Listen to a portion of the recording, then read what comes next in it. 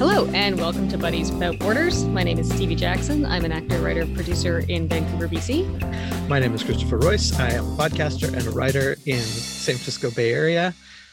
And we're back. Were we ever away? Nope. I'm happy to be doing this because we had a little bit of a recording break, even though we did not have a release break. So yes, we were secretly, secretly we were away, but you, the audience, did not notice because we got ahead of it and we recorded in advance. Hollywood magic. Us. Woohoo! Oh, what's new in your world? Not so much. Generally, I'm trying to remember. Yeah, the last time we talked, I had not yet had a little road trip, which I have since driven to Portland and back. Mm-hmm. Not in the same day, but in the same goodness, week. Because it's a pretty long drive. It's 11-ish hours, depending on how good you are and how motivated. Yeah. Like it's I can drive to Portland faster than you can. That's true. Yeah. Even including the time in which you acquire your share vehicle. Well, actually, when I've done it with a friend in her own car, so we got to cut out that part. Fair enough. But yeah, even including crossing the border, it is faster to get to Portland from Vancouver than it is from the Bay Area. Yep. Yeah. Unfortunately, I was there before the fucking heat dome event. Yeah, you missed that, which I did not. Once again, close enough to Portland. Yeah, I accidentally was very climate sneaky, and I missed the heat wave when it was in the Bay Area, and then I left Portland days before it turned into the apocalypse. I mean, that's the dream. Mm-hmm. You missed it both times. Yep, without even meaning to. Yeah, it is. It's moved east now, so we are back to much more normal temperatures here in the Vancouver area. Yeah. We saw records not just for BC but for Canada. Mm-hmm. Farther up in the interior, it got up to 49 or 50 Celsius. Yeah. For those of you doing the math at home, that's 115, 118. Yeah. An entire village burned down called Lytton, BC. Oh, right. Yeah, I saw that. We're going to be okay.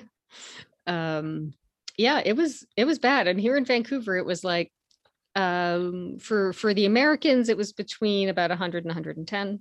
Mm-hmm. For Canadians, it was around 40, which is too hot. 40 Celsius is too hot. Oh, hell yeah. And it went up and I live right on the coast. I live very close to the water. And so it's a couple degrees cooler here. So 39, 40 is unbearable as it is. I can't imagine what it must have been like for anyone who was just even a little farther inland. Yeah. So hot. But it's over. Thank goodness. Most of us survived it. Can't wait until next year's once in a generation event. Just our ongoing climate catastrophe. I feel like we've had so many. Yeah, I mean, the ocean is on fire right now, which is something I never expected to see, but there's a literal fire in the middle of the water in the Gulf of Mexico, and it is upsetting. I prefer my science fiction to stay fiction. Yeah, me too. I don't like this whole becoming real thing. And I think we're reaching a point where we really have to stop pretending that individual responsibility can stop climate change. I've been recycling and composting and turning my lights off my whole life. And guess what? The world is on fire. The ocean is on fire. I don't know how much I'm helping. Yeah, I feel like that's a thing that the sort of Gen Xers and millennials share of being raised with this weird lie of only you can prevent global fires. Yeah, because I mean, I was in my early adolescence, probably around the time of the panic around the hole in the ozone layer. Mm-hmm. And we got to stop using aerosols, and we have to, and we all have to start recycling. I remember when we stopped throwing everything away in the garbage and started dividing it into recycling. I'm still doing all of that. I am, not driving unless I have to. I walk everywhere. I take transit everywhere unless I absolutely need to get a car. I feel like I'm doing the utmost that I can possibly do and continue to exist in the world. Yeah. And I don't think I'm making any kind of a dent at all. Not when you like actually look at the big statistics and numbers of like who and what are responsible for. Like the only way your personal behavior matters is if you are the CEO of a Fortune 100 company or whatever. Exactly. Like my friends and I continuing to compost like maniacs is not stopping the Gulf of Mexico from catching on fire. Not unless you all run down to the Gulf and throw your compost on the fire. I feel like that might just make it burn more. It's like we'd be fueling it. I know, that's a good point. Anyway. Oh boy. So speaking of things that should be fictional, I don't know. That didn't go anywhere. I've been learning to roller skate. That's the new thing in my life. It is not about the horrors of climate change. Not directly. Hey. No, I meant because it's a zero carbon footprint activity. It seems to be. I mean, I'm sure it's not zero because, someone has to manufacture the skates. And okay, fair. I ordered them and they got shipped here. So now they got shipped here from like a 15-minute drive away. Because unbeknownst to me, I will say roller skating was something that I wanted to start doing before the pandemic and I put it off. And I did not realize until recently that during the pandemic, there was a major explosion in roller skating, in interest in roller skating. So there were skate shortages and all kinds of stuff. And because of the combination of demand and COVID restrictions, our local skate shop decided their best course of action for a while would be to close the store and just operate it as a warehouse. Oh, wow. For shipping. So you cannot currently, I hope this will change because I would like to go there. You cannot currently go to the skate shop. You have to order from it. Now you can call them and they will talk to you. You can email them and they will their customer service is brilliant. They're called Roller Girl. They're here in Vancouver. They I think they're the oldest skate shop around. Like they've been around since 2003. They are locally and female owned. They're great. But they found that because of, the size of their store and the number of people who wanted to come in, plus all the COVID restrictions preventing that from happening and the amount of stock they were going through. Yeah. Their best course of action was like, okay, we'll just fill the store with stock and mail it to people. I think people that happened can with phone a us. lot. Yeah. Yeah. So their website is wonderful. It's one of the most useful websites I've seen with like information and sizing info and a skate wizard to help you choose what kind of skate and what size and what, like they're trying hard and they're succeeding. And then also if that's not enough for you, you can call or email them and they will help talk you through it. You can ask them any question you want. They're great. But so even though I live a 15-minute drive from the store, I still had to have it shipped. So not quite a zero carbon footprint, but it didn't have to go on a plane. True. Like it just went in a van and then the nice postal worker drove it here, as far as I can tell. That's good. Yeah, I think a lot of businesses sort of went with the wholesale model in their retail store during the pandemic. I heard lots of stories of like comic book shops that had to do that. So they were like getting people's pull lists and packaging them up, and maybe you can have people pick it up zero contact or something. But the browsing practice that used to support a lot of businesses pretty much evaporated. A lot of people had to pivot to online. Although at least with comic books, you don't have to try them on. Usually not physically anyway. Being able to try stuff on would have been good. That said, because of all their sizing tools and their advice, I actually managed to order everything perfectly sized. So it takes a little more work and you don't get the fun browsing. On the other hand, browsing right now isn't fun. Browsing is stressful. Yeah. So but anyway, I got wheels and I'm happy about it. I got wheels on my feet. I do. I have 8 wheels on my feet. Not right now, because I can't podcast and roller skate at the same time. But I had them on earlier today. Perhaps several episodes from now when you're a little more practiced. Still probably never, because it's really an outdoor activity right now. Wait, 8 wheels. Does that mean you don't have the like the toe wheel for braking? Wasn't that a thing? Like That's not a ancient roller wheel. skates? They're not ancient. They're called quad skates. No, I meant previous iterations, not you're talking current about ones. you're talking about a stopper. Mm-hmm. It's not a wheel. It was never a wheel. Okay. It was never a wheel. I believe you. I'm not okay. saying I'm not being skeptical. I'm saying okay. Okay. Yeah, no, they have 4 wheels, and then they have it's round, but it does not move. It is a stopper. It is meant to help you stop. That's what that is. It's not a toe wheel. Yeah, I didn't think it was for literally like coasting atop the toe. I thought it just was a stopper that happened to be, they just mounted an extra wheel there to do the stopping job. No, it's not a wheel at all. Okay. No. I'm trying to figure out how that would work if it was a wheel. How would you stop if that was a wheel? Well, not a wheel that moves. It just. But then it's not a wheel. By definition, a wheel has to move. Okay. It's more of a. Let's move on. It's more like an eraser. Like if you want, it's like a hard eraser is closer to the texture of it. They're made of rubber. They do not move. The whole point of them is that they do not move. They help stop you from moving. Although there are a few ways to stop on skates, and the stopper is not the first one you learn. Fair enough. As weirdly, despite being called a stopper, it's like the hardest way to stop. It seems dangerous. It's the hardest one to learn, which is odd, because if you've ever rollerbladed, which I did a lot in my 20s, they have a heel brake. Yep. So it's essentially a stopper on the back of your skate, and you dig your heel in, and that stops you. And that to me is much easier to use than a toe stop. Yeah, I've used inline skates for quite a while because it was the 90s and you were supposed to.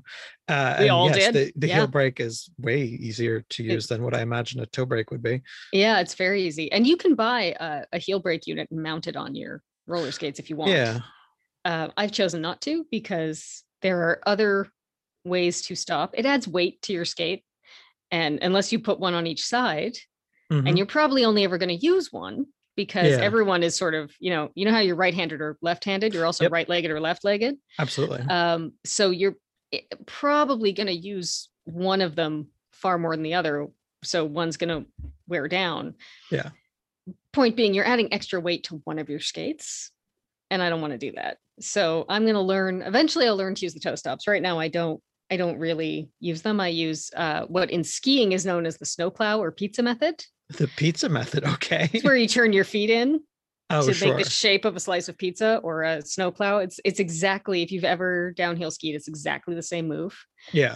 I imagine you could also do it in inline skates. I always used my heel brake when I skated inline. Yeah. So I never used that method, and I honestly can't remember what they call it in skating. But the couple of skiing lessons I took when I was 12 or 13, they called it make a pizza. And so I still think of it as a pizza move. I think the real name of it is snowplow, but I always called it the pizza move. So that's the easiest way. And then there's something called a T-stop that I have not yet mastered. And then there's the toe stop. So all of this is hard to talk about without any visuals. I bet this is just absolutely entrancing to the people listening. Well, the stopping method that I mastered was the crashing into things method. That was very effective.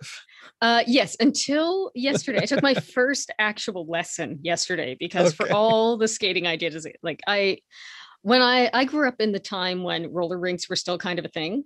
Yeah. Like quad skating before inline came along, had a bit of a resurgence in the 80s and early 90s.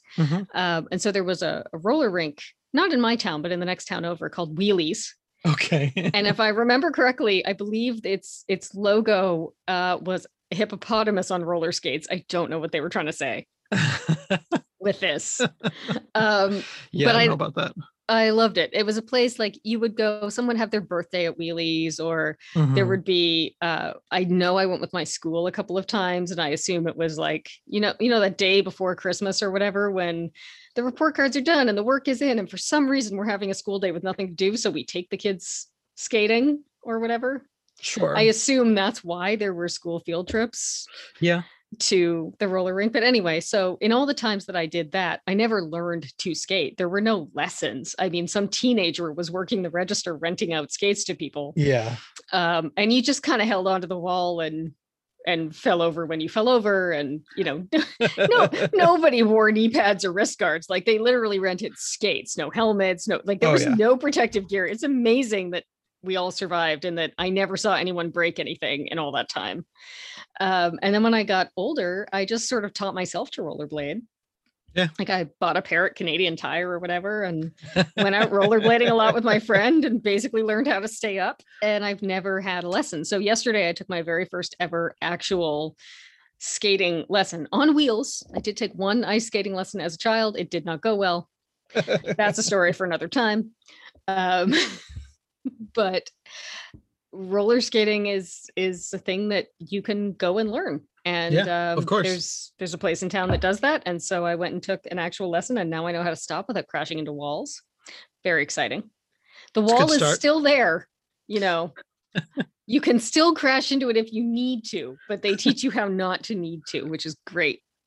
And I'm going to go back next week and learn some more things because they make everybody start with a 1 hour like roller skating 101 class, which is for, it's the assumption going in is that maybe you've never been on skates before. Sure. Yeah. And so it's great. We had people at a variety of levels. Like we had people like me who have skated in their lives, but never formally learned. And it's been 20 years.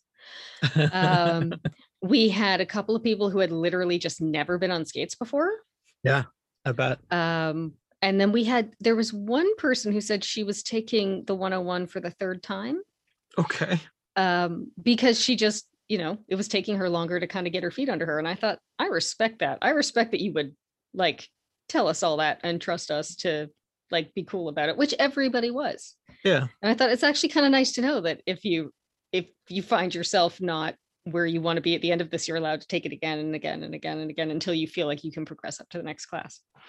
But I'm going to go next week and take the next level up because I feel like it's all coming back. I've done the 101 and I feel like I'm now ready for what they call the basic class. It's like, yes, I am ready to move from pre-basic to basic. Solid. Yeah. So then it's what, week 4 where they teach you how to do backflips and stuff? I think it's way later than that, but they do teach all levels. So the recommendation that I got for me, because I did have some experience and because I was doing fine yesterday, is to move up to the basics and then move to the all level classes. And that I think is where you can start to learn like tricks and spins and things. Score. Yeah. So, but I might stay in basics for a while. I don't know. That's where you really get solid on the basics of roller skating, like how not to fall over. Although so far, not a whole lot of falling over, which is nice. Some falling over, which is expected. Yeah. If you're not falling over, you're not even trying. I do tend to think with stuff like that, you do need to push yourself in order to like find the line. Well, yeah, so that you know when you're gonna fall over. Because if you're just sort of you never cross the line and actually eat it, then you're always going to be a little bit more afraid of it. Is my general thought. Yeah, I think probably the longer you go without falling, the scarier it gets. Yes. So I will give them this. So the very first thing they have you do in the class is fall. Yep. Like that's without awesome. Skates or anything. They're like, everybody put on all of your padding because you wear your gear, right? You've got knee pads and wrist guards and elbow pads and a helmet. Uh-huh. I'm sure liability is a factor, but also like they know they're just dealing with people who've never been on skates before in a lot of cases.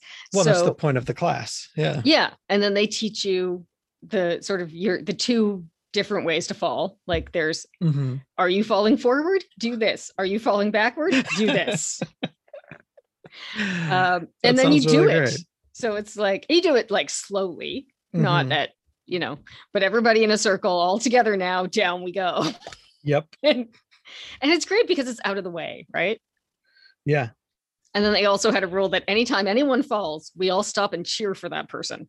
That's awesome. So it gets fun. Yeah. Yeah. Yeah. Well, and so I think there's like a life metaphor in there too of like, it's not about avoiding falling. It's about falling well and getting back up.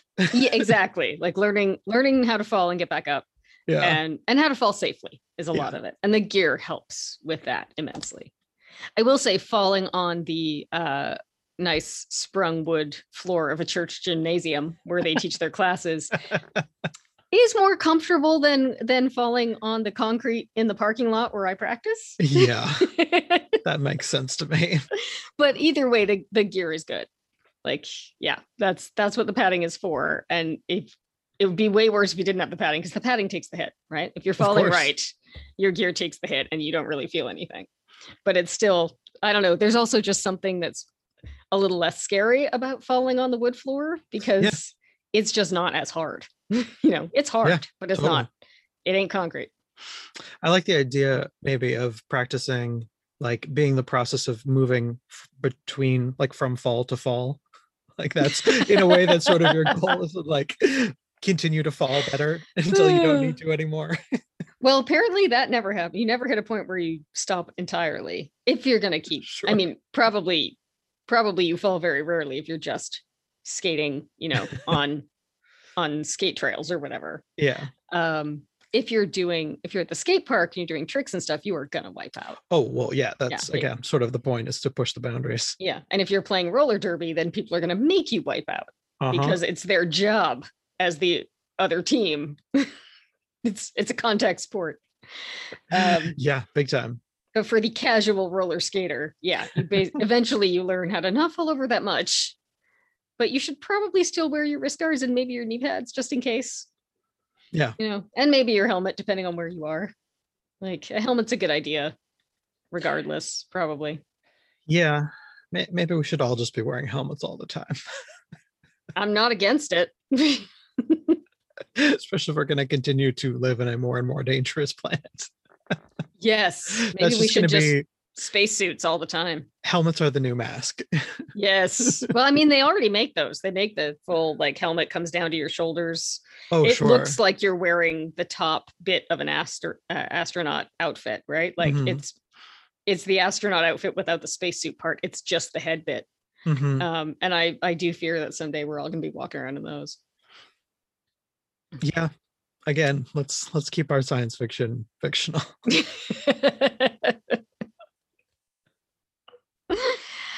Oh, so what are we really talking about today now that we've Well, we're not here to discuss. Love to do a big Gagliardi gear change. Yeah, we're not here to talk about the environment and roller skating or Chris's trip to Portland. Well, while we were off, you had a big old movie binge.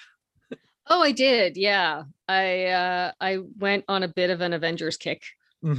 Partly because my membership to Disney Plus was ending. I wanted to switch it over to Crave so that I could watch Mare of Easttown and Hacks, things we'll talk about in future episodes.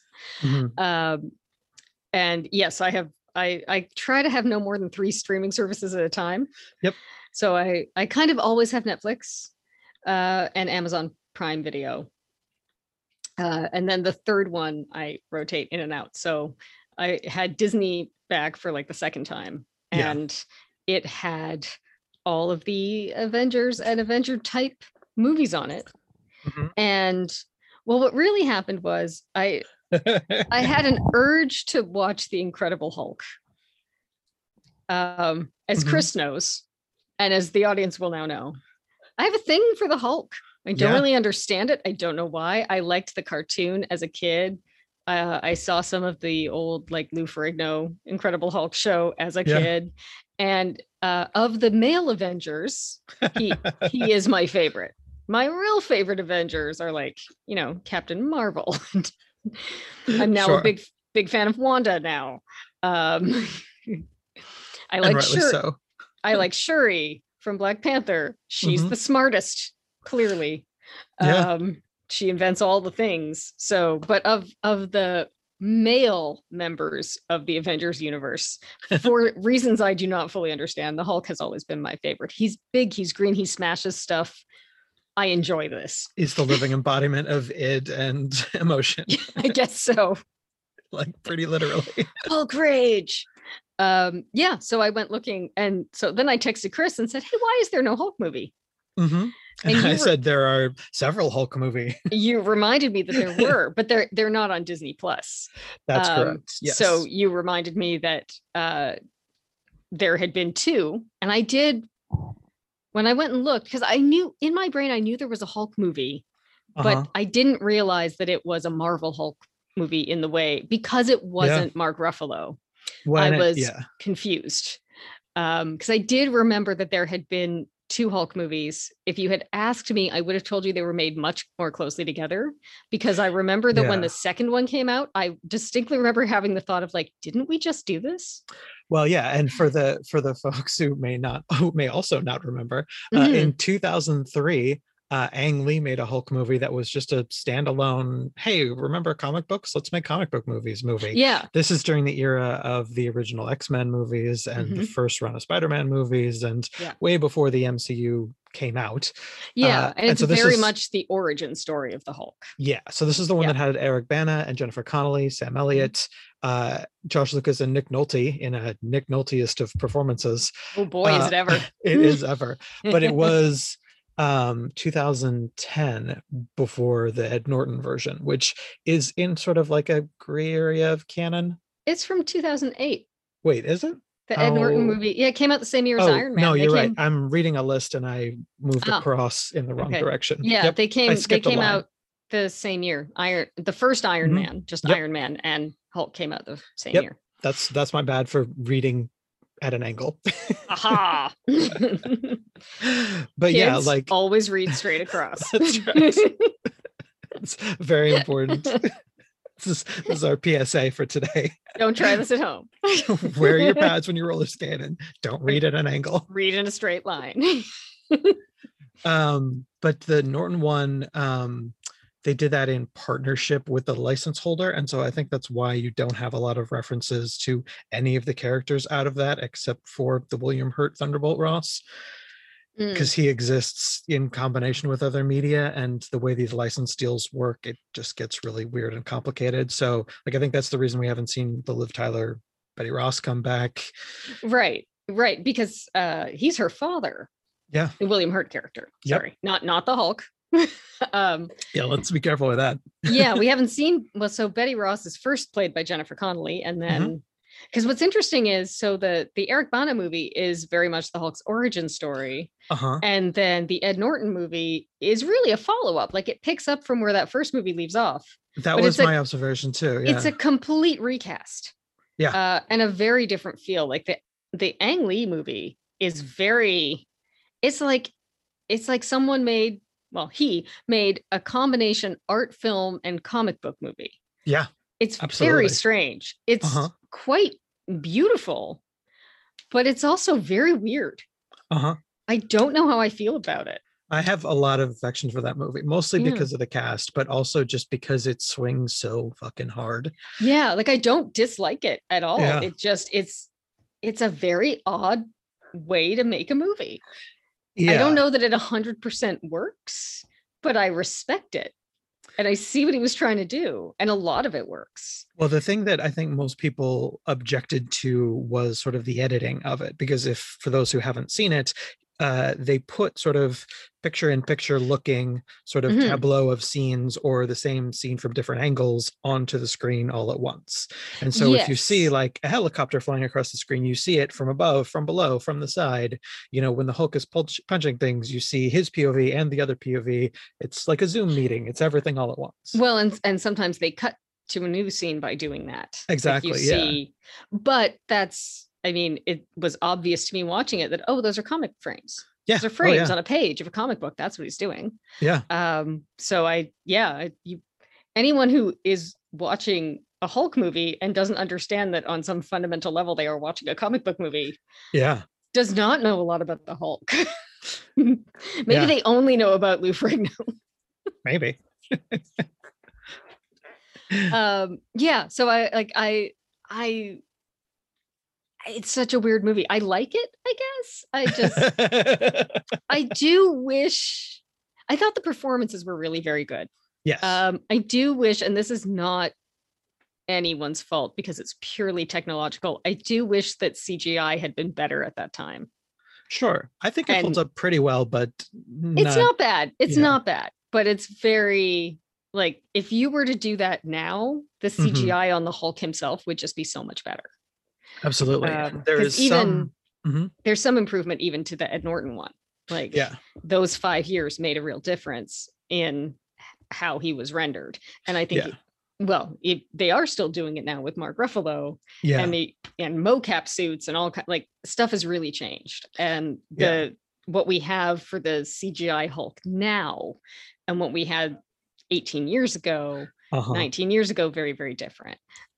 So I wish that you could take the Hulk CGI that we have now and transplant it into those older movies, Sure. because Yeah. it would be less obviously CGI. Because Yeah. there are moments where you're like, oh, look at that little green gumball go up and down. There's a little bit of that. Yeah. The thing that I find really interesting about the 2003 Hulk, I remember this from the DVD special features, which I did not rewatch. I just rewatched the movies. Is that Ang Lee did some of the mocap for the Hulk and like the smashing and the jumping up and down. And That's it's cool. the old style mocap suits, which everybody used to make fun of. They were like a black leotard with like white ping pong balls on them. Yeah, and they so still wear you those. had, but now it's like way more complex. They had like it's not just ping pong balls anymore. Well, they had like a dozen points of reference. Like there's one, digital coordinate for the wrist, for the elbow, for the shoulder. Yeah. And now they wear these suits where the camera picks up like thousands of points of reference. So you can like little facial movements. And, you can get these really incredible performances where the actor is like wearing a digital mask, but their performance still comes through. It's not, like an animated facial performance. It's actually like what the human is doing. Yes. Yeah. With then sort of the animated character overlaid on it. Yeah. But yeah, you get so much more nuance now. Yeah. Than what you got then. But yeah, I mean, I assume all of those movies used whatever mocap was available to them at the time. Well, I think that I'd have to look back on this, but my recollection is that the Norton version is not mocapped by Norton. I think it is mostly animated. Oh, okay. Not mocap by anyone? I think a lot of it is just animation. The way they just did computer animation. Well, either way, it's better now. I mean, I like the Mark Ruffalo one much better. But yes, so the reason that I was confused was I did not remember, although I looked it up after, that the Ed Norton movie was the Marvel Hulk movie, and that there was and that they recast the actor. Yeah. I only remembered Mark Ruffalo as the Hulk, and I was looking for a Mark Ruffalo, a standalone Mark Ruffalo Hulk movie, which does not and probably never will exist because they did make it. They made it with Ed Norton. Yeah. And before that with Eric Bana. Yeah. And I thought it was interesting what you were saying about the Bana movie sort of being like the first in a series, and then the Norton movie kind of, even though they're in no way related in storyline or canon, it's a completely different origin. But in the like opening credits sequence of the Norton movie, you sort of have a parallel series of plot elements and character beats as happen in the first movie. And so you almost like pick up where you left off. You do, because the second movie really doesn't, there's not much of an origin story. No, it happened already. It's like this happened in a lab and he's been living in, I think in Mexico, working in a bottling plant. Brazil, because he's speaking Portuguese. Ah, okay. Yeah. I just remembered not in America. Yeah. Well, and that's the thing, is at the end of the 2003 movie, he flees to Central or South America. Exactly. He flees. And then when we pick up with the next movie, he's there. So although they're not connected, they feel connected. Yeah, like absolutely. The second set of filmmakers clearly looked at what the first set had done and picked up the story from there. So those movies do flow, which you wouldn't necessarily expect. And then when Hulk, at the end of the second Hulk movie, he's off by himself again. And when we don't see him again until the Avengers. And when we do, he's come out of his self-imposed solitude. Yeah. So his storyline actually does flow. It's just that there are three different actors playing him. And then once we hit the Avengers, like once we get Mark Ruffalo as the Hulk, we get Mark Ruffalo as the Hulk.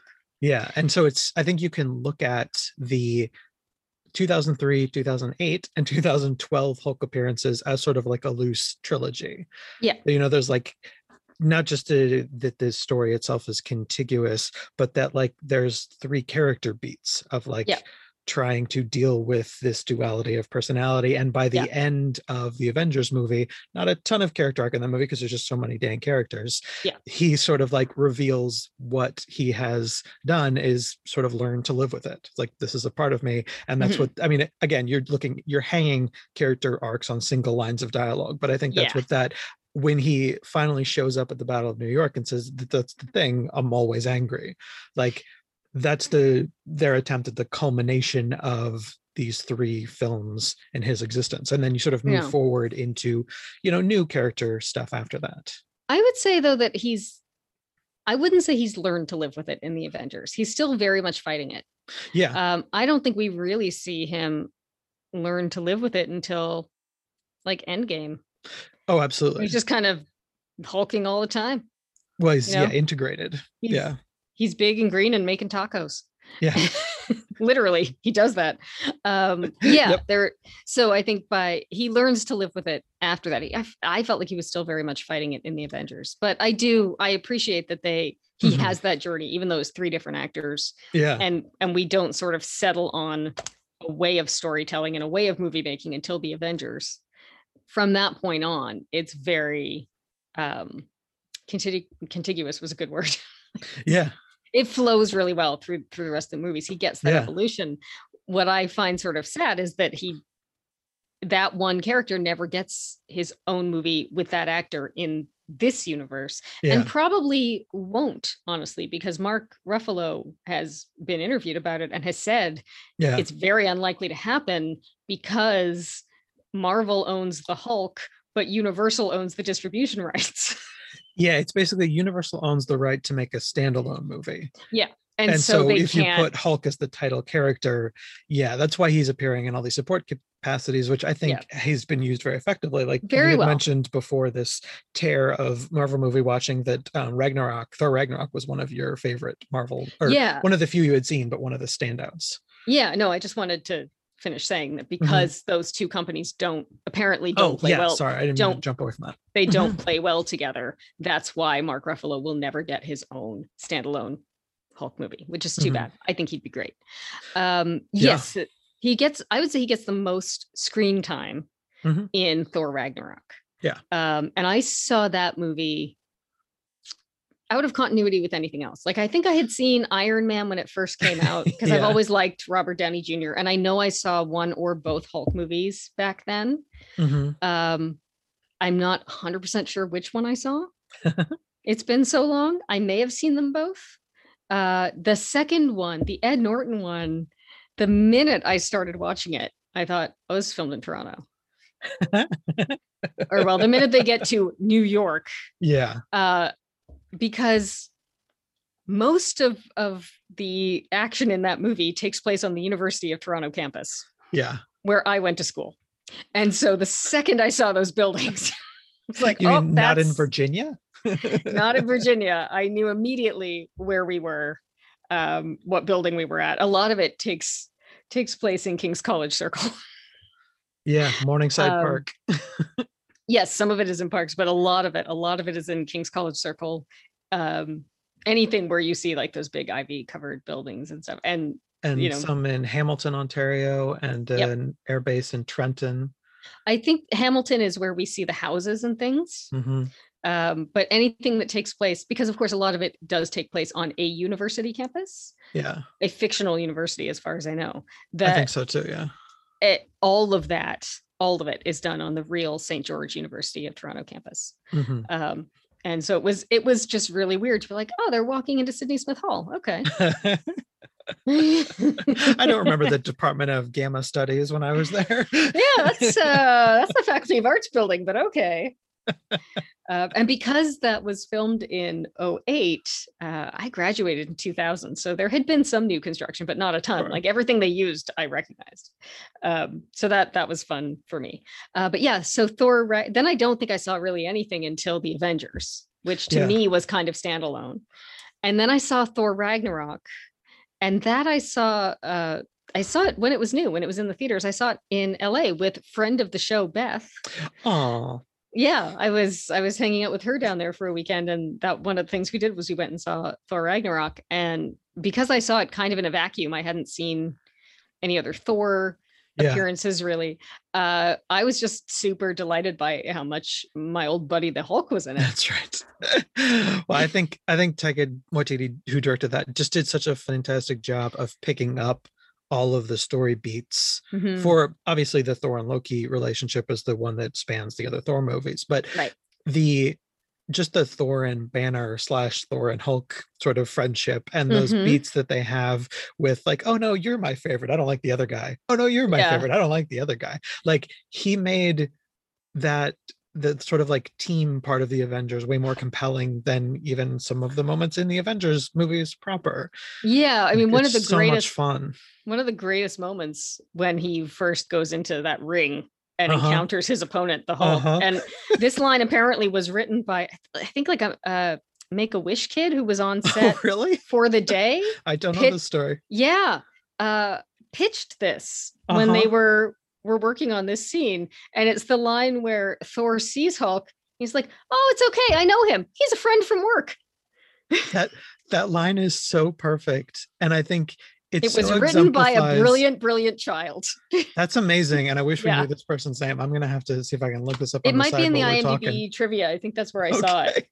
And it was a kid who was, I think he was from like the Make-A-Wish Foundation or something. It was a kid who, you know, that was their special wish, was to get to see this filmed and to get to hang out with the Avengers guys, and they made it happen. And apparently he was allowed to, like, while he was hanging out, he was allowed to pitch this line, and they used it in the film. And it's one of the most memorable lines in the film. Yeah, well, I found it in the IMDb trivia, and the child is not named, so I may have to do additional research to see if we can find that. But yes, also an underage person deserves their privacy. Yeah. But my thought with that has always been, it is so perfect in like the general sensibility of the movie that they made, but it also, like, in a way, it kind of shows that like being on Earth and around humans has rubbed off on Thor a little bit.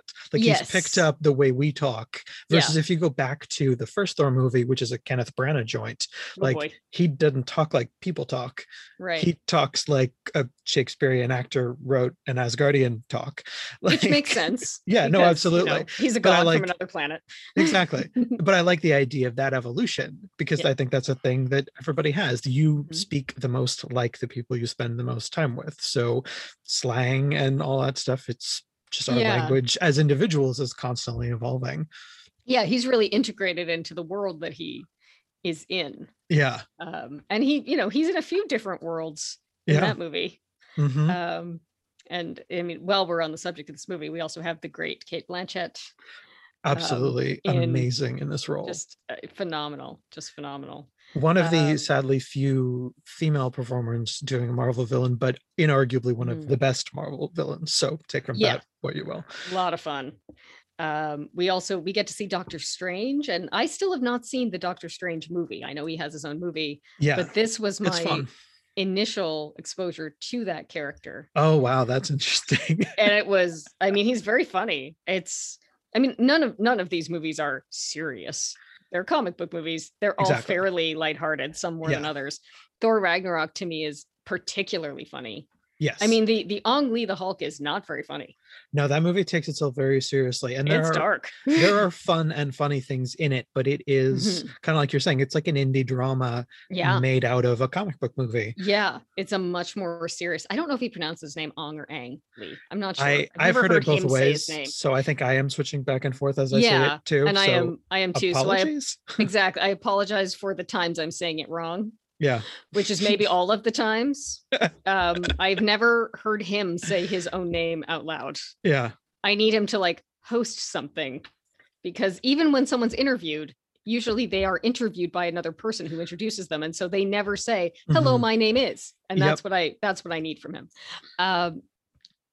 Anyway, Thor Ragnarok is very funny. And the Doctor Strange scenes are very funny. The scenes that happen in the ring during the fight are sort of partially funny and partially just two dudes beating on each other. We get the great Jeff Goldblum. And we get the problematic casting of Tilda Swinton as the Ancient One, Yeah. which Yeah, that's a thing that's been picked apart in a million ways. And I think that what they were trying to do is perhaps admirable, but the way they came down on it, like I think you guys needed another pass on that concept before she you went to casting. she spoke about it recently. Okay. It came up, I guess, in an interview, and so she Mhm. spoke about it recently and said she is glad that people have pointed out how Yeah. problematic it is, and Yeah. that at the time, the reason that she was cast and the reason that they sort of thought it was okay and the reason that she accepted it Mhm. was that what they were trying to avoid was the stereotype of the old wizened ancient Asian man. Exactly. And so they thought that by casting a woman, they were avoiding Mhm. that stereotype. And they did not think about the fact that in casting Yeah. specifically that woman, they were whitewashing the role. Like Yeah. that didn't occur to them. Yeah. And that they were whitewashing it and at the same time sort of dressing her as if she didn't go into all this detail, but if you look at her, she's sort of dressed as Yeah. if she's the Dalai Lama or something, but it's a white lady, and it's Yeah. like there's a way to do that that isn't And the I think that stereotype and also isn't whitewashing. I mean, just off the top of my head, did it occur to them that maybe the Ancient One could be played by a child of Asian descent? That sure. would be fun or interesting. Did Yeah. it occur to them to cast an Asian woman? Yeah, there's plenty of other ways to go. I There's think so many ways to do it. Yeah. the other thing they could have even done sort of like at the last minute, if somebody had pointed this out like right before Mhm. filming, is just give that character a name and have them not be the Ancient One. Just this is the person in charge of Kamar-Taj right now. It's a new character. Yes, that's absolutely another way, is to just Yeah. make it a different character. There are a bunch of different ways to Yeah. handle that.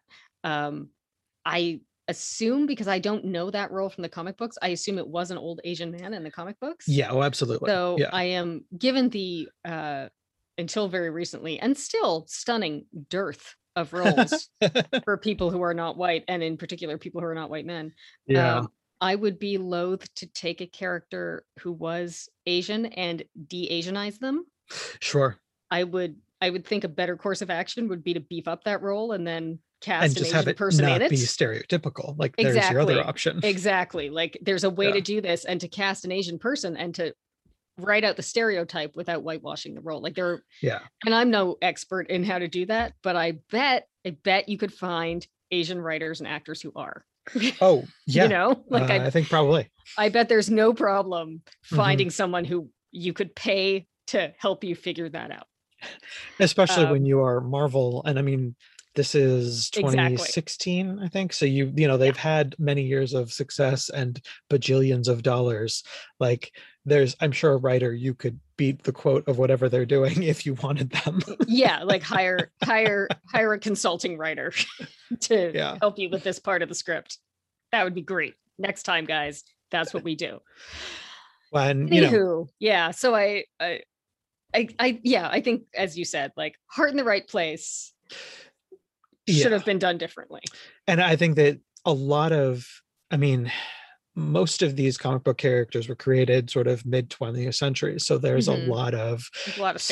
stereotypical stuff in there. And Yeah. this idea of, and I'm using this term in quotes, but like Orientalism Mm, in these characters, like yeah. that's just the way everything was written. Right. There's across all forms of Mhm. media in the West, like it was just kind of the way things were done and nobody questioned it. And so then when you try to Right. reevaluate, like all of a sudden you have like many sets of new problems because adapting things directly is real easy and real simple. And that's what people expect. And when you're Mhm. making what are fundamentally supposed to be big 4-quadrant movies, Mhm. after 2012, I think the idea was like, hey, what if every single one of these made $1 billion? Let's see if we can do that. Oh, and that I'm means you sure. can't take big risks all the time, Right.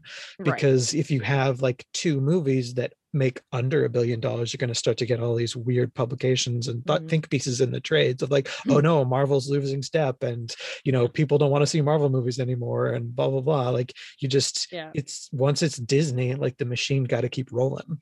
Well, and if you change anything, you're going to hear from the so-called hardcore fans who Yeah. don't want anything changed, no matter how wrong and problematic it is. The gatekeepers, let's be real fair. Those aren't Yeah. fans. Those are people who feel they own something and that other people enjoying it diminishes their experience. Yes, people who have absolutely no official affiliation with this whatsoever and yet think they own it.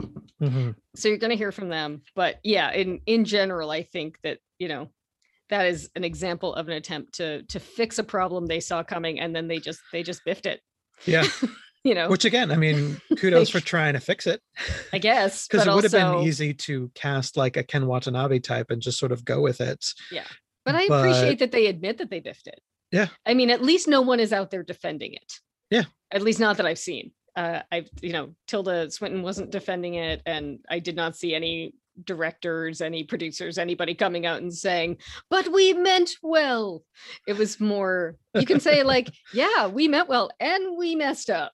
Like, all the meaning well in the world does not mean that we did not completely biff this in the execution. Would do it differently next time. Yeah.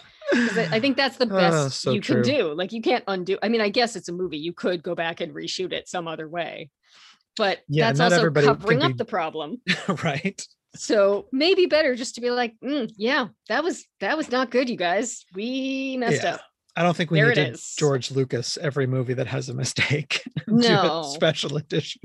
Exactly. Oh No. man. What was I going to say a minute ago? Oh, so because we don't talk about Marvel and big franchise movies a ton on the podcast, I don't know if anybody knows this about me, but I am deep on these movies and see all of them multiple times in the theaters when they come out and rewatch them all the time. And so it's really fascinating to me to talk to someone like yourself who is like just sort of a little bit more of a casual viewer. I was going to say, I would call myself a casual fan. Like, I enjoy them when I see them. I don't necessarily seek them out. And you don't have as much of an investment in all of the little bits and bobs and the times that people appear in other people's stories. And like, just, I knew you had not seen Doctor Strange because we talked about this, but I hadn't thought specifically about the experience of him popping up in Ragnarok and like, oh, that's your introduction to this character. So you don't even know about his relationship with Rachel McAdams' character and there's other things. And I don't know anything about him. Like, I know he has a very magical cape. Yep. The cape, which in his standalone movie, a lot of people compared to the carpet from Aladdin, which I think is delightful. Oh boy. No, just because it is a piece of fabric that is like semi-sentient. It's like an R2D2 sort of character who like helps out. Not that it is culturally similar. Okay. Yeah. But that it's a flying piece of fabric who helps out. It seems to think for itself a bit. It grabs weapons occasionally. It appears out of nowhere. It's it's fun. And then, he seems to be able to like stop time and stuff. So Doctor Strange is great fun in the little bit of him that I saw. And then he had some like assistant guy with him. Wong is around. That was actually in the Strange movie.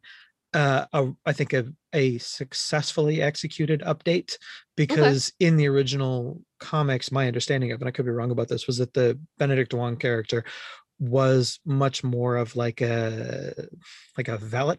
A guy who helped him. The character's first name is Benedict? The actor is Benedict Wong. And he's next to Benedict Cumberbatch? That is wild. I'm not in charge of these decisions, but yes, you're correct. I also never made that connection before. Then what is the character's name? You called him Wong. Yeah. Oh, okay. So the actor happens to have the same last name as his character's name? There's two coincidences at play here. I was only factoring in the one, but yes, you're correct. Okay, so Wong is played by Benedict Wong. Uh-huh. Okay. Anyway. And Benedict Wong plays the friend of Doctor Strange, played by Benedict Cumberbatch. This is breaking my brain a little bit that I've never thought about this before, but this is why we have these conversations on the podcast. I had a moment of like, did he put one actor's first name but the other actor's last name? Is that what's happening here? No, they're both named Benedict. What are the odds? Because most people named Ben tend to be Benjamins. Uh-huh. Occasionally you'll get a Bennett. Yeah. And even more occasionally, apparently, a Benedict. Is Benedict Wong also British? I think he might be. I ask because I think Benedict as a first name is more common over there. And Cumberbatch is, I believe, of UK extraction. He is English. Yeah. He's from, I'm not sure how to pronounce the name of this town, Eccles. Eccles. Eccles. Okay. That He's would be from Eccles, Eccles. England. Ooh, that's where Eccles cakes come from, I bet. Cool. That's a British snack. Anyway, we have multiple Benedicts playing, but the original Wong Wild. character was just like an aide, an assistant, like he wasn't Okay. powerful, and so they made him instead. He's like the, I wouldn't say librarian, but he like is the head of the archives at one of Ah, the temples. And okay. so there's a lot of, as one would expect in the Doctor Strange Hmm. movie, like there are some leadership positions that get taken out. And so like people move up a couple of rungs. And so he becomes Okay. more important. But he's one of the guys who helps train the Stephen Strange character in that movie. And so Okay. he is sort of more of a mentor type figure, kind of the Okay. way the Chuota Ejiofor character Mordo, and then also the Ancient One character. Like they're all people who help Doctor Strange become Doctor Strange, and then by the time you get to him in later movies, he has become the like Sorcerer Supreme character, and they Okay. are his, not in any way like sidekicks, except for, but they're like also very capable people. Okay. Because I mean, it's unclear in Thor Ragnarok exactly what Wong's function is, but it's just like, oh, Because you're, that's yeah, his buddy. Like yep, I get, I'm supposed to know, but it's like this is his it's a buddy who's like around. he's a It's friend like, from work. exactly. This is friend Uh-huh. who may or may not live with him. Well, they all live in the sanctuary, so Well, there you go. I don't know. He was at the house all the time. He's his uh-huh. buddy. And yeah, I had no idea who he was other than, oh, this is, I mean, maybe it's his man friend. I don't know. That's Hey, his business. I don't need to ask I them about listen, their their relationship is whatever it is, and that is their business, and all of it is fine. absolutely. I hope the two Benedicts are enjoying each other. That is, I feel like I must have thought that before or noticed that before, but it's, yeah, I It's don't just know that such I've an confronted unusual this name. factoid. Hmm. Like if you had told me they were both named Brian, I wouldn't Yeah. think anything of it, you It's not know? like when you get to the Avengers movies, the most recent two, and there's like, Mhm. oh, there's 3 Chris's in the top 10 cast. Yeah, exactly. Like that I expect. Oh, both these dudes are named David? Sure. Yeah. But both these dudes are named Benedict? Yeah, Unusual. absolutely. Yeah. Um, but yeah, so you don't have like the, one could say, baggage of having watched all of the movies and knowing all of the people and what it means. And so like the thing that I No. was very curious about with the Avengers Infinity Mhm. War and Endgame was to talk to someone who had not seen any of the movies before that, and just to see if like that cavalcade Oh, of characters made any goddamn sense, because like I you need a lot of knowledge, I think, to really properly enjoy those yeah, movies. I don't know because I had seen so the movies I have seen off the top of my head Uh-huh. are Iron Man, um, both those early Hulk movies, Hmm. the Avengers, uh, the Avengers Age of Ultron, the Avengers Hmm. Infinity War, the Avengers Endgame, Thor Ragnarok, Captain Marvel, Black Panther. Uh-huh. That might be it. Am I Spider-Man missing something? movies. No, I've not seen any of those, which is weird because I really liked the Spider-Man cartoon as a kid. You haven't seen any of the Iron Man sequels or the Captain America movies. I've not seen any Captain America movies. It's possible I saw an Iron Man sequel. Those are old enough that I'm not sure. The Guardians movies, there's 2 of those. Weirdly, no, but I want to now. Hmm. Next time I get Disney, because very very much enjoy Groot. Yes, Groot I is am Groot, wonderful. and all Groot ever Um, says is "I am Groot," and it means everything. And then, oh, what's the raccoon's name? Remind me of the Rocket. raccoon's name. Rocket. Rocket. I enjoy him, and I enjoy that Thor for some reason thinks he's a rabbit. He keeps calling him Rabbit. That's a running gag in Yeah. those Guardians movies of people referring to him by different names and terms. And it's part of the Guardians as a found family origin story in the first Mhm. Guardians movie, is them just being dicks to each other, and then eventually they become Oh, friends. okay. So Because there's a it's lot of that kind the of thing. the specificity of Thor not knowing the difference between a raccoon and a rabbit, I found Hmm. very funny. Yeah. It's the dumbest running joke, Hmm. but it's also very funny. So by my count, you had seen, before the 2 Avengers Infinity and Endgame movies, you had seen, not including those 2, 7 out of 20-ish. So I you're mean, I about didn't count, halfway but there. yeah. I did. Yeah, probably. Okay. There may be others, and there are some that just haven't been. Yeah. Like I will go and see Black Widow when it comes out, which is very soon. This coming week as we're recording. Yeah. So, and then some, like, I was very excited to see Black Panther because it Mhm. had a lot of hype around it. And that one I saw in the theater in 3D with all that. And that was that movie you could see standalone and enjoy it. Yeah, Like absolutely. you don't need anything else to enjoy Black Panther. Yeah. Um, Much like sort of the early Hulk and the Yeah. first Iron Man and stuff, like it does not require other context. But having seen Black Panther, it's really fun in the other movies when we see Wakanda again, or we Yeah. see characters from Wakanda come and make appearances in other movies. Yeah, So I because Infinity War sort of rolls right out of the events of Black Panther. yeah, It's, like days later. Some yeah. of the, to be honest, Infinity some War of the and Endgame, we continuity, see them again. yes, Yeah. some of the continuity gets a little sticky because there's moments like that where it kind of seems like it's supposed to happen days or Mhm. weeks after the previous movie, but the Right. previous movie was 2 years ago in real time. And Hmm. so you're like, okay, well, what year are we in MCU timeline?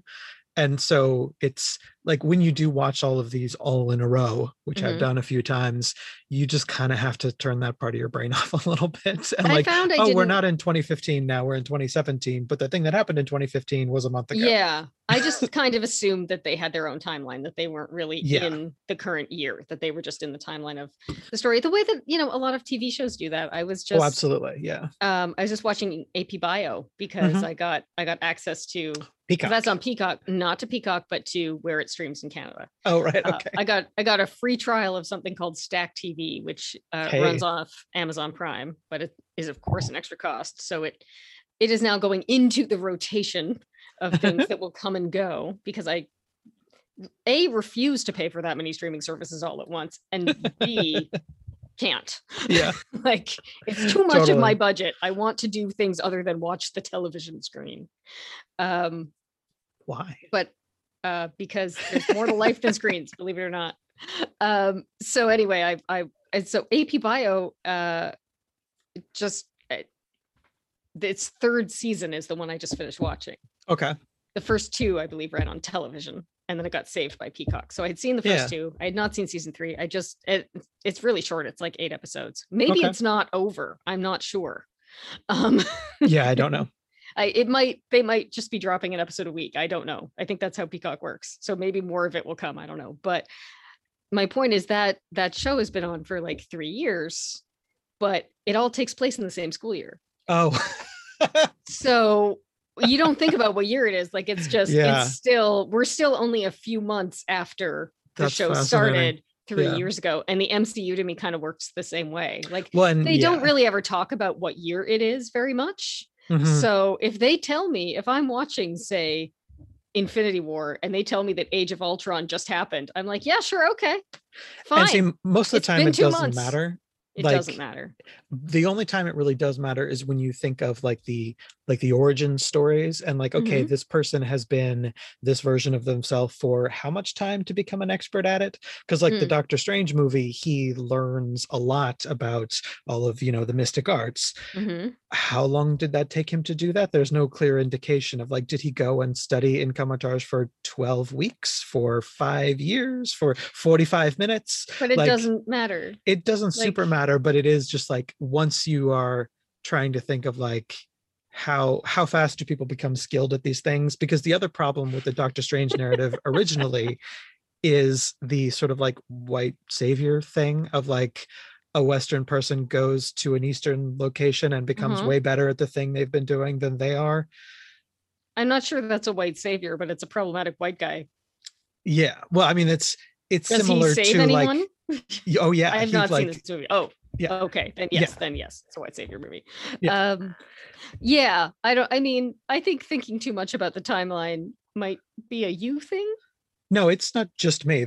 I'm in the fandom and you are a casual Yes. fan. Okay. Let me put it that way. It's something that the hardcore fans do Mhm. that is maybe unnecessary. Yeah. Yeah. And maybe not. It's a me thing in this conversation. Yes, but I mean, it's something I don't know. It's probably not intended by Marvel that people will do that. Well, yeah, and I Like, think you're meant to infer. once he's become an expert in his Doctor Strange standalone movie, we are to assume that he remains an expert. And the length of time that movie encompasses unless it has to do with any world events, like it's not really important. It's right? not super important. No. Yeah. Yeah. I don't know how many days Black Panther took place over. No, like And I generally don't know speaking, it that it doesn't matters. super matter. It Yeah. doesn't matter. I think so. I guess what I'm saying is I think that's something that people are thinking too hard about that isn't Sure. Yeah. that it's it's common fan behavior. Yeah. But it's also the sort of thing that if you've ever made a movie, you're like, it doesn't matter. It took as long It's as it not. takes. Well, Yeah. like, you know, of course there's a timeline, but Mhm. it's not, I don't know that it is always necessarily to the day unless it's important that it takes place over a certain number of, like, I can tell you Yes, that I would agree with that generally. yeah, I can tell you the exact timeline of Honestly Charlotte because Sure. I was also in charge of my own wardrobe and costume changes matter when you're filming Yeah. out of order. Absolutely. And because that does take place in about 6.5 days, Mm-hmm. but it doesn't have to, Yeah. you know? And I think that, yeah, just because in most movies, just because you see an evening and a morning Yeah. doesn't mean that that's the next day. No, that's a good point. Absolutely. There can always be a time jump that is sometimes is inferred by the viewer. Sometimes it's spelled out kind of in dialogue, like Yeah. sometimes it'll look like the next day, but somebody mentions that that was 2 weeks ago and we just haven't seen those two. Yeah. So that's what I mean. Like, I think the timelines don't, unless like this takes place on 9/11, you know, No, that's a good point. Mhm. I don't think it matters. Yeah, I think that the way that time informs a long running series like the MCU movies is when you have sort of like gaps in the storytelling. Mhm. And so you'll have like, okay, these two characters appear together in movie 11 and not again Mhm. till movie 16. Like, if they have not seen each other since that other movie, how has their relationship changed? It's been 10 minutes since they saw each other. It's been 10 years since they Right. last saw each other. And so there are, I think, character reasons why having some specificity in the timeline matters. And so when you But- get to like the big Avengers movies, to say like, oh, you know, Wanda and Vision, they've been, whatever the quote is, stealing these moments together for the last Mhm. 2 years. Like, okay, 2 years, that's a specific amount of time. If they've Yep. been dating in secret for 2 months, that's a different relationship. But we're told that 2 years. Exactly. Yeah. No, We're that's what told I'm saying. Is that's because it's helpful. important. And Mhm. what I'm saying is when we're not told, it's because it's not important. No. Also, I agree. have they not seen each other? Or did just nothing interesting happen so we didn't see it? Yeah. Right? Like, That's the other rule of storytelling that they teach you in writing classes, Yeah. but not in watching classes. we don't know. Like, they haven't appeared in a film together in this long. Yeah. But unless the films are exactly contiguous, like they end and begin at the same moment, there Mhm. are always gaps between the films. Yeah. We don't know that they haven't seen each other. They also all seem to have text and email, and you know, we don't Yeah. know that they haven't communicated. We just haven't seen it. So Yeah. yeah, I guess I'm just not as I don't know what word I'm looking for, but it would never occur to me to be that Obsessive. obsessive, but also to think about it that hard. Yeah. Like, you know, Well, and if I'm watching a television series and they have a season finale and a season premiere, Mhm. it's usually clear whether we've had a time jump or not. Like, Sure. Yeah. basically either it's a two-parter or it's not. If it's not a two-parter, like if part 2 is not picking up I- directly from A cliffhanger. Yeah. yeah. So if it's not that, then I have to assume there's been some time lag. It might Yeah. be a day, it might be 4 months. But however much time that is, I have not been seeing these characters during this time. That doesn't mean they haven't in the world of the show seen each other. Totally. Right? Totally. Yeah. But yeah, it's also not something that I would necessarily think about because any pertinent information will be told. Absolutely. And I think If that's it's the important other. that these two people had dinner together, we'll know about it. Yeah. But the fact that we don't know about it should not necessarily be extrapolated to mean that they didn't.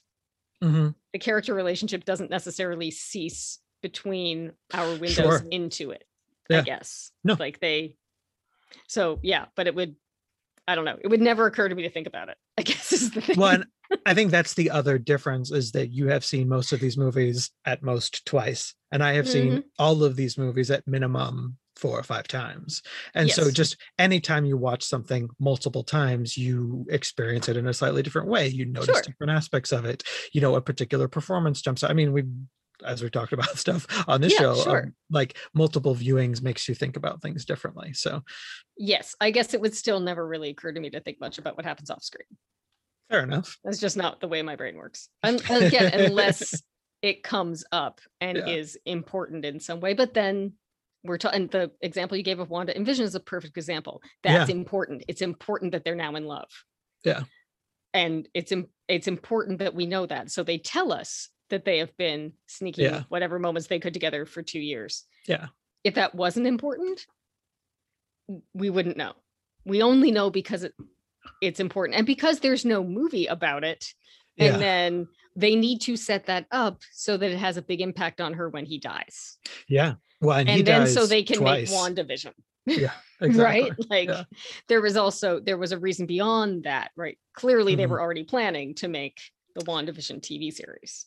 Well, and that's a really interesting thing about sort of rewatching the movies, is trying to and obviously Kevin Feige, the Marvel Cinematic Universe showrunner, for lack of a better term, has talked about this specifically, but it's fun to, and again, as a fan who watches these over and over again, it's fun to see where are the specific explicit things that they planted to later pay off, and where are the things that they just left theoretically open, well, maybe we'll include that character somewhere down the line, and then they in fact are able to do it. And so it's something like the WandaVision series. I don't know for sure, because I haven't seen much press about it, whether or not they were thinking when they wrote Infinity War, this will be good setup for that series we want to make, or if after the movie they thought, hey, what would be good set up for a series is to take these two characters and make this XYZ series. I don't know which direction that went, but I think it works equally well regardless of what the real process actually was. Yeah, I don't know either. I tend to think, well, I don't know how much of this is direct adaptation of the comic books either. A lot of it is sort of inspired by, but not necessarily beat for beat. If they had that relationship in the comic books. They did, yeah. Okay, then regardless of whether you're going to make WandaVision, when he dies in the movie, that needs to have an impact on her. So you have to tell the viewer. Exactly. But it's either way, that 2 years that, we've been sort of half secretly in love for 2 years is set up because it needs to pay off with his death. Yeah. Oh, absolutely. So we have to know why she's so upset. We have to care. So they have to tell us. Yeah. If that wasn't going to happen, it wouldn't matter. Right. Well, there's another, going back to a thing that just occurred to me, going back to the Hulk, there was supposed to be a slightly different arc for Infinity War, because the integrated Hulk, the Professor Green, he's got a lot of different names in the comic books, that was supposed to happen at the end of the first movie, not at the beginning of the second movie. Okay. And when they were writing it, they just oh man, there's too much going on in this movie, we got to push this till the next one. And so I thought the second Infinity War versus Endgame. Oh, okay. That's third and fourth though, isn't it? Because doesn't Age of Ultron, but they're a two-parter, so they're sort of half of the same story. Okay. I was thinking of the Avengers movies, and that's you're right. I was not specific enough. Thanks for pointing that out. So between Infinity and Endgame, he was supposed to become Professor Hulk at the end of Infinity rather than at the beginning of Endgame. Gotcha. Okay. And so that's why I find it really interesting that you have the 5-year time jump in Endgame, and then you meet Professor Green, and all of a sudden he's the best of both worlds, as he proclaims. He finally figured it out.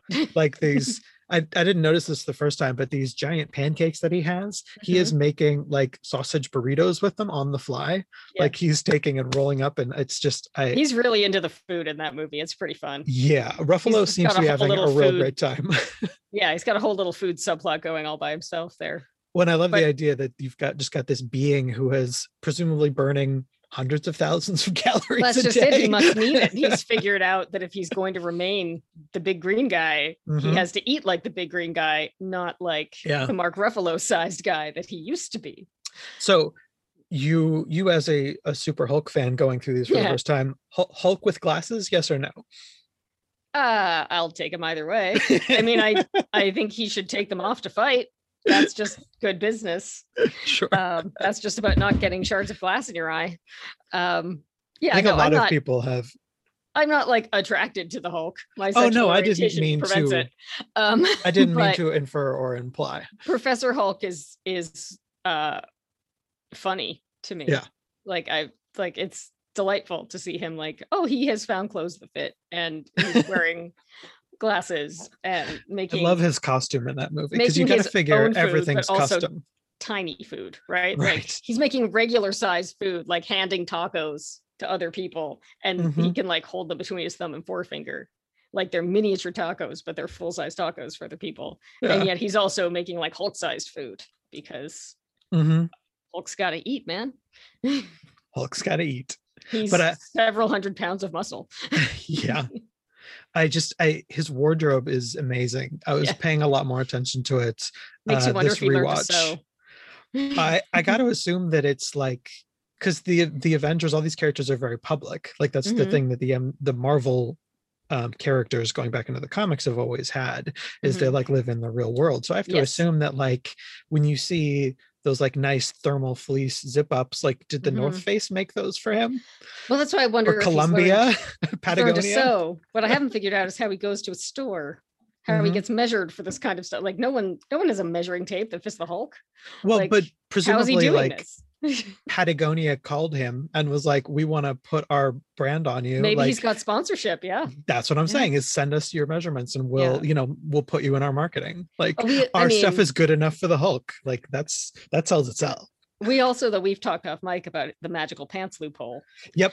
Which is for those listening who may not realize, whenever the Hulk transforms, all the rest of his clothes, his shoes, his shirt, everything else rips and busts off him, but magically somehow he always is still wearing pants. Now often Yep. his pants become sort of ripped shorts, Cut offs. but the cutoffs, ripped offs. Ripped offs. Yeah, but the important part of the pants, if you know what we're saying, Uh-huh. always stays, despite Yep. the fact that like his waist clearly expands, and so he does have some magical clothing.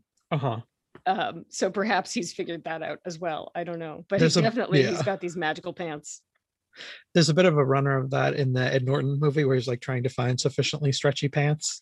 Yes, and she comes back with a pair of purple pants for him, and he's like, "Purple pant? I don't think so." Yeah. Like, dude, that's all you wear when you're the Hulk. Yeah. I'm sorry. Have you not read your own comic books? Yeah. Have you not seen that you are always in purple pants? Well, Even if your pants were not purple when you transformed, Mhm. now they're purple every time. In the original Avengers, 2012 Avengers and in Ultron, I think he sometimes wears shades of gray or brown. Like they're not always explicitly purple, but they are sort of in that same area of the colorway.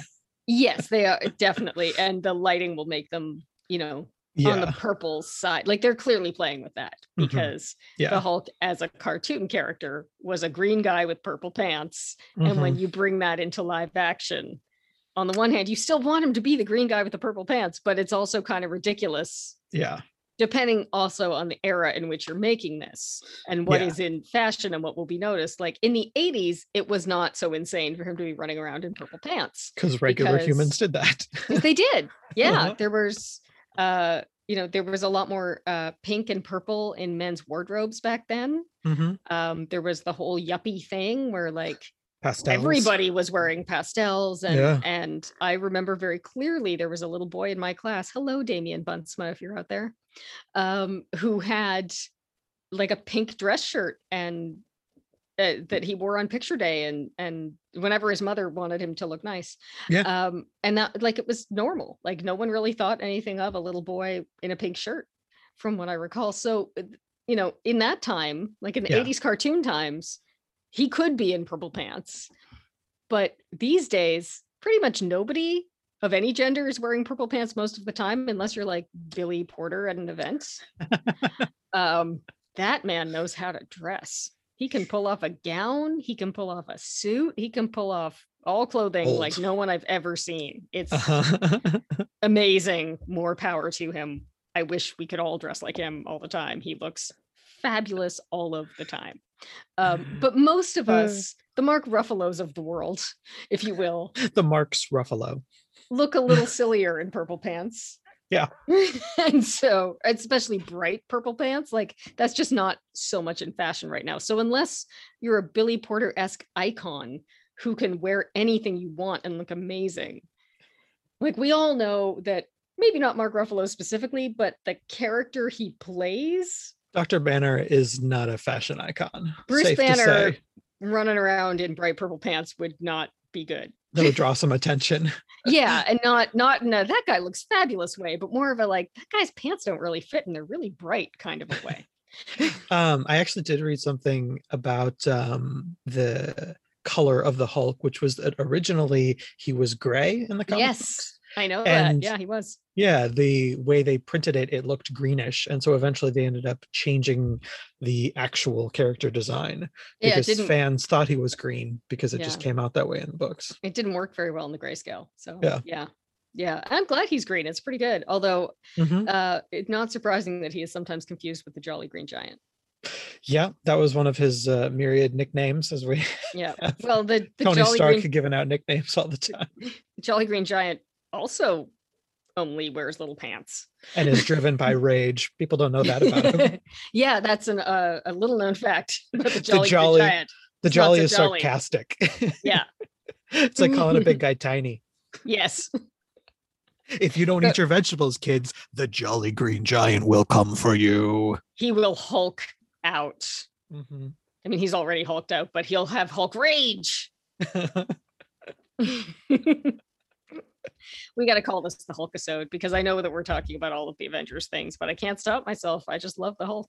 No, I had a little action figure too when I was a kid. I had a Hulk and I had a Batman, weirdly. I think I got these at gas stations. I know I got Batman at the gas station because I know I don't think this happens anymore.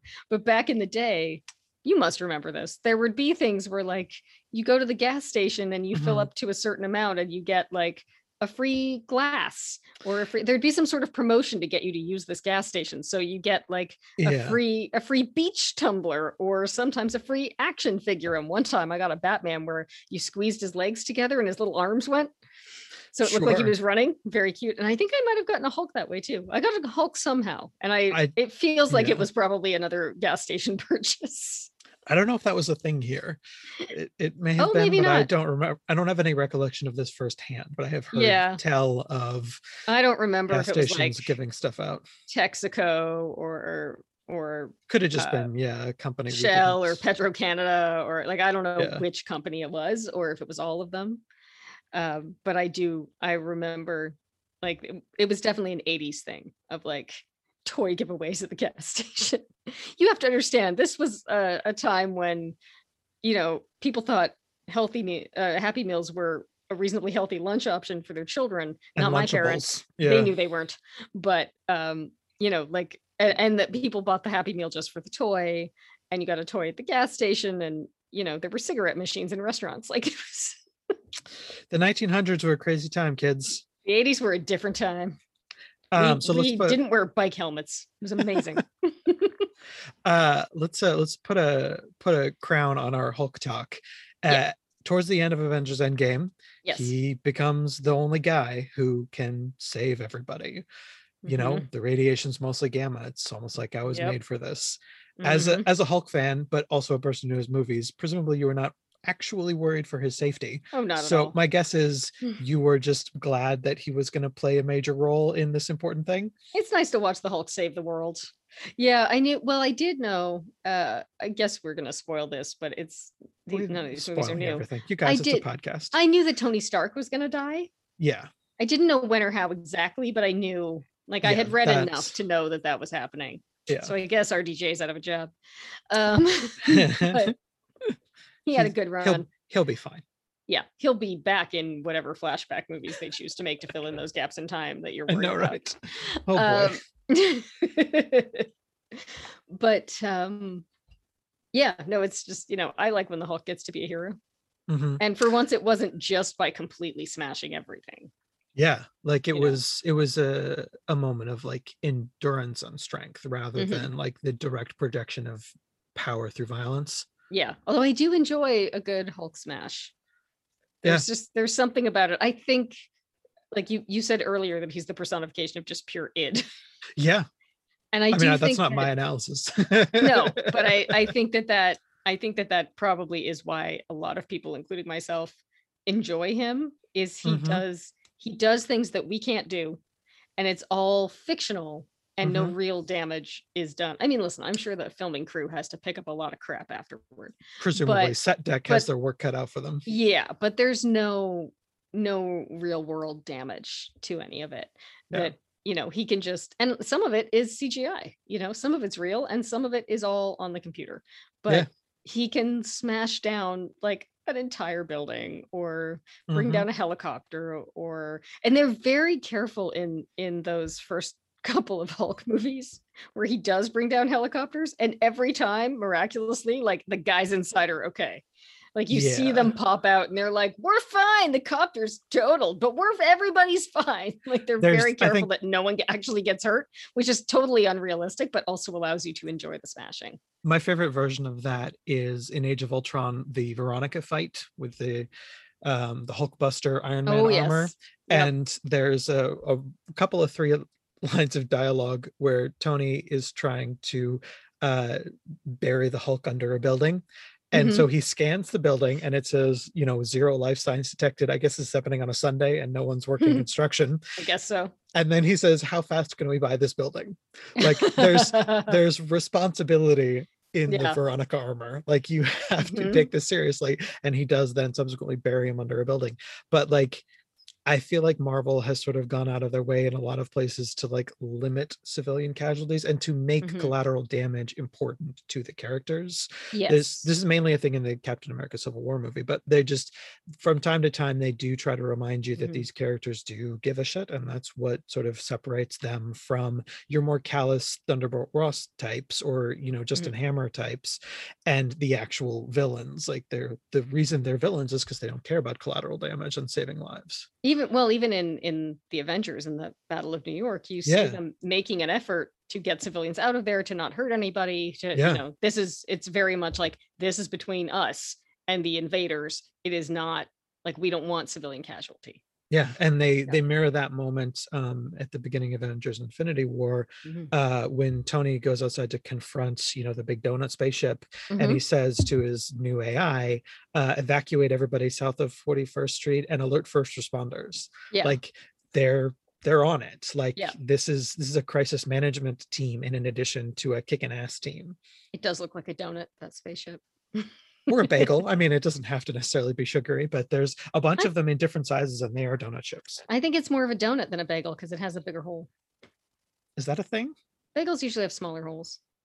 I don't know that I think of them that way, so I don't agree or disagree, but that's interesting. Okay.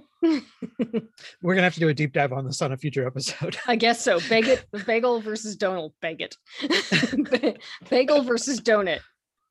Well, there are donut holes. There aren't bagel holes. So perhaps that supports your argument. Yeah, they aren't. That's true. But also the joke there being that donut holes are not the holes from the donut. No, they're not. Well, sometimes they are, because sometimes it depends on how the donut's made. Sometimes a hole is punched out of it. Seriously? Yes. I thought that was just like a fun thing. I went to a donut making place one time when I was a kid. I haven't had a donut like a blob of dough, and then you can in 20 years this year. Wow. Senior year of high school. Wow. I have like one donut a year-ish, maybe 1 or 2 a year. It's not a frequent food, and the older I get, the less sugar I want. And not just in like, I'm trying to avoid sugar, but when I was a kid, I never understood people who were like, oh, that's too sweet. Yeah, like, I still don't understand. How could anything be too sweet? But now I do. I'm like, oh, that is so much sugar. I can't. I've hit that point in my life, or I hit that point a few years ago, but every once in a while, well, Timbits, which are what Americans would call donut holes, are like a thing that if it's Friday and you on a whim feel like doing something nice for your coworkers, that's what you do. Yeah. This is a very Canadian thing to do, is you go to Tim Hortons and get the big box of Timbits, because even the big box is pretty cheap. And now those Timbits, I don't think those are really holes from donuts. I think that's probably how they started, but those come in all different flavors. And like, I think those are specially made as tiny donuts. Yeah. And that's probably what it's progressed to. But there are sometimes when they make donuts, depending on the donut, they do punch a hole in it. Well, there you go. But also for bagels, depending on how you cook the bagel, sometimes the hole sort of closes in on itself a bit. The really big fluffy ones barely have a hole at all, but those aren't real bagels. So Bagel gatekeeping. well, there's, when bagels got mass produced, it changed a bit from like, look, I went to New York one time and I went to Zabar's and I had some real bagels. And there were also, I mean, they were legitimately different. Like Montreal has its own style of bagels, Sure. which are great. In Vancouver, you can go to Siegel's Bagels or Solly's Bagels, and they're two different types. Like they're two different ways of cooking. One is boiled, one is baked. Yeah. Both good, but very different. But then there were like basically just your bread bagels that pretty much every company makes, and those are not bagels. That's not. No, that is round bread with a hole in it.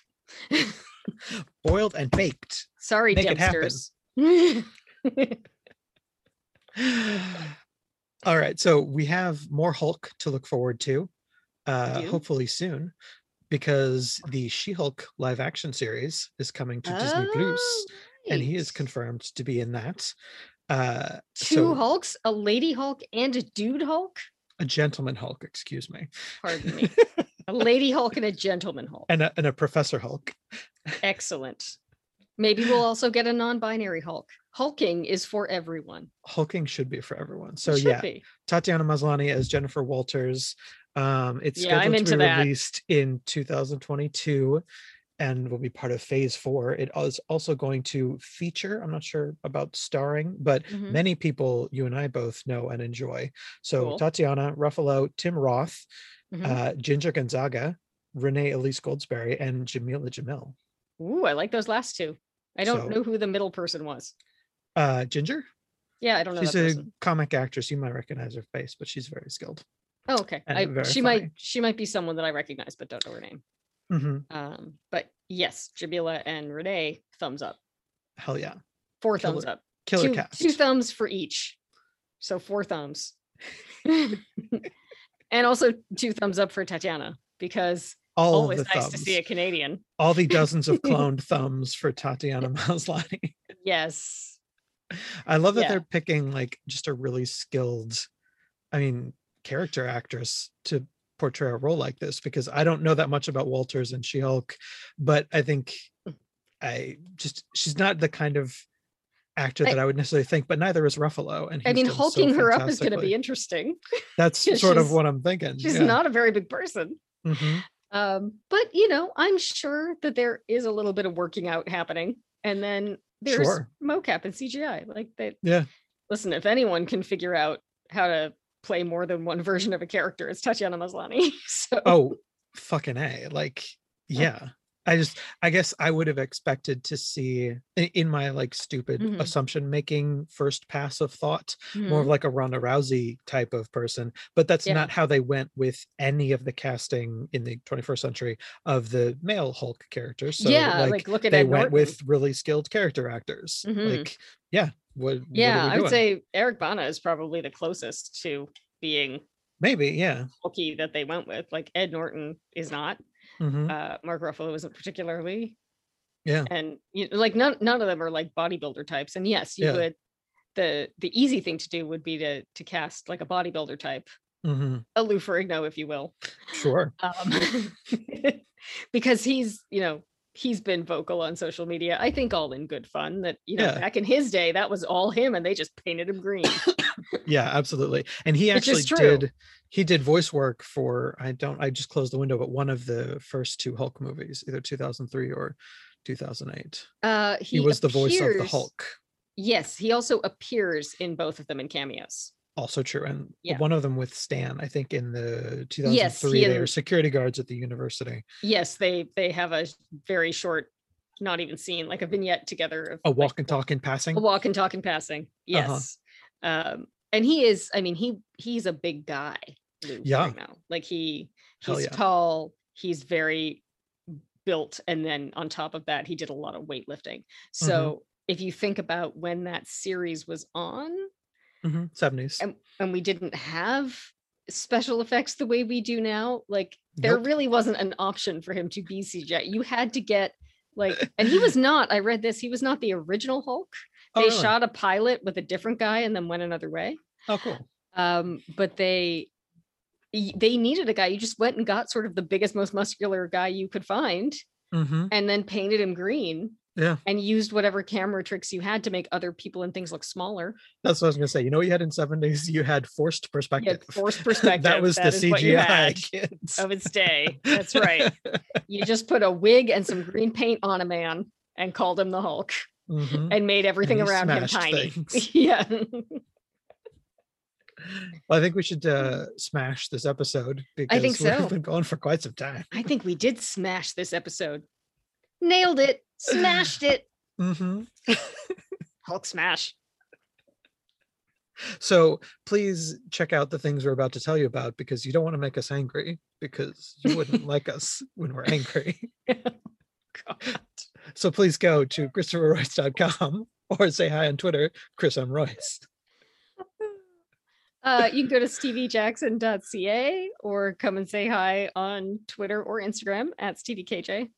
You can follow the show at Buds WO Boards, and don't make us angry. Go to buddieswithoutborders.tumblr.com. Weird peppy threat voice. Go Anger. to your podcatcher of choice and please leave us a 5-star review, and a 5-star rating, and then a review. Write something nice, please, or give us 5 stars and write something mean, because we still get the 5 stars. Yeah, all the stars. All the stars, all the time. Tell your friends, tell your enemies. If you're vaccinated, tell strangers on the street. If you're not, get the vax. Please get vaccinated when you have the opportunity. I know in Canada, you may still be waiting your turn, in which case, thank you for your patience. We're getting close, so please go get it as soon as you can. If you're in the States, what's wrong with you? Just go get it. You guys, it's more of a free-for-all down there. You're not getting texted by the government with a specific invitation. So. It's completely free. It's harder to avoid than not. Like, come on, people. I will say very, very proud that Canada is now leading the world in vaccination rates. We went from being behind due to supply issues to now we have the highest percentage of vaccinated that's people, great. At least with the first vaccine. And we're getting there with the second. So yeah, everybody please keep getting vaccinated so that we can all have our lives back. Yeah, and take care of yourselves and each other in general. Don't have to just be vaccine related. we want healthy listeners. Because we appreciate you so much for staying subscribed and sharing and listening to us have crazy rants about everything. So thanks very much, and we'll talk to you next time. Hulk smash!